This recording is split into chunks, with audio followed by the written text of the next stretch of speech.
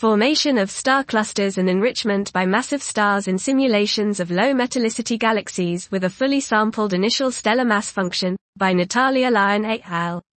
We present new Griffin project hydrodynamical simulations that model the formation of galactic star cluster populations in low metallicity, Z equals 0.00021, dwarf galaxies, including radiation, supernova and stellar wind feedback of individual massive stars. In the simulations, stars are sampled from the stellar initial mass function, IMF, down to the hydrogen burning limit of 0.08 m-Sun.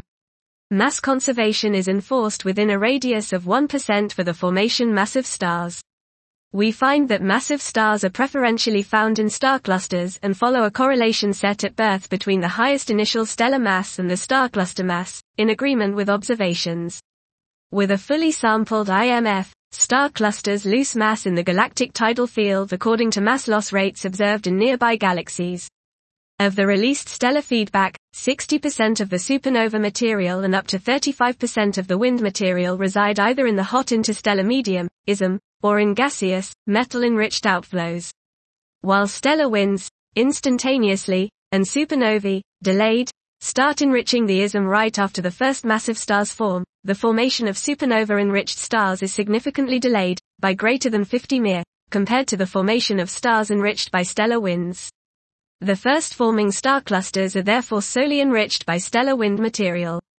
Overall, supernova ejecta dominate the enrichment by mass, while the number of enriched stars is determined by continuous stellar winds. These results present a concept for the formation of chemically distinct populations of stars in bound star clusters, reminiscent of multiple populations in globular clusters. This was Formation of Star Clusters and Enrichment by Massive Stars in Simulations of Low Metallicity Galaxies with a Fully Sampled Initial Stellar Mass Function, by Natalia Lyon et al.